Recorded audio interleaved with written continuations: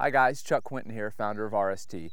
Let's talk about an overview of what the takeaway is all about in rotary swing, because again, one of these things that frustrates me about golf instruction out there is that it's so random and so conflicting, and nobody ever tells you why you want to do something this way or exactly how to do it. That's where RST is so different. We're not only going to tell you exactly why something has to be done this way to be efficient, but exactly how to do it. And that's the difference. We're going to be very, very specific.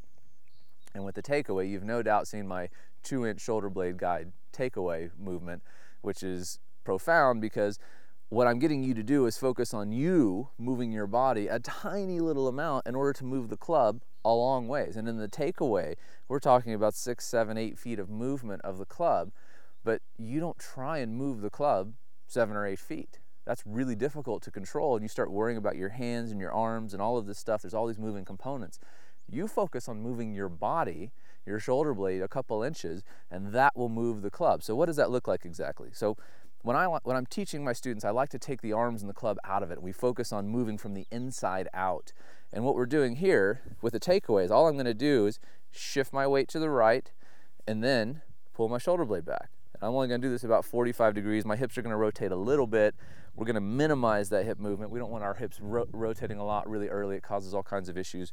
But what we're going to do here is just focus on pulling that shoulder blade. I'm just taking my shoulder back, and that, if I just do this, is the whole takeaway. This is what you need to think about when you're working on your golf swing, is look at it without the arms and the club attached. Let's get the core primary movements that move the club and the arms first, right? And then we'll start working on the rest of the stuff that's happening in the periphery, right? So that's the whole takeaway. Can you do this? Of course you can. How easy is that? A little bit of weight shift to the right and a little bit of shoulder blade glide, and I literally have just made a perfect takeaway. So when you're struggling with your takeaway, it's because you're adding extra movements in there that don't need to be there. So we're going to add one more movement now, or no movement really, but we're going to add one more piece of complexity to it. I'm going to extend my arms out. So now, movement's exactly the same. My takeaway is as good as anybody's in the world just by these simple little movements that I did. What's that going to do to the club? Once I add the club, boom, done. That's all I did. I shift my weight to the right, and I keep focusing not on what this club's doing. I couldn't care less. It's going to go exactly where I want it to when I focus on moving my body correctly. So let's take a look from down the line. We'll go back to this movement first. I'm shifting and pulling the shoulder back, and that moves the club. What did I do with my arms and hands? Basically nothing. They are being moved by my body movement, and the club is being moved by my hands. That's how you move the golf club, not by taking the club, and this is where everybody goes wrong in the takeaway, doing this with their wrists or trying to put the club back here. It's so difficult to do. You can't see what's happening back here, and you're focused on hitting a ball out here, not hitting it in the water or whatever.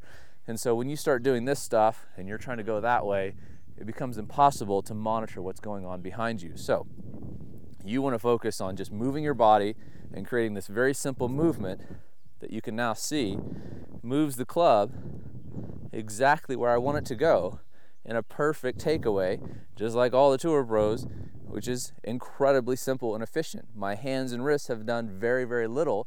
A little bit of rotation, a little bit of wrist cock, as the club would feel really awkward and heavy if I didn't allow my wrist to cock. And that is all the takeaway that there is to understand.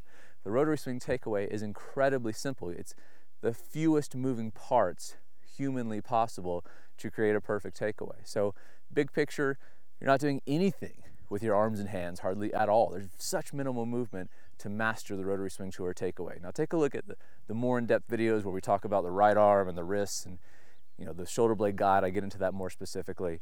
So that's the overview of how simple the Rotary Swing Tour takeaway really is.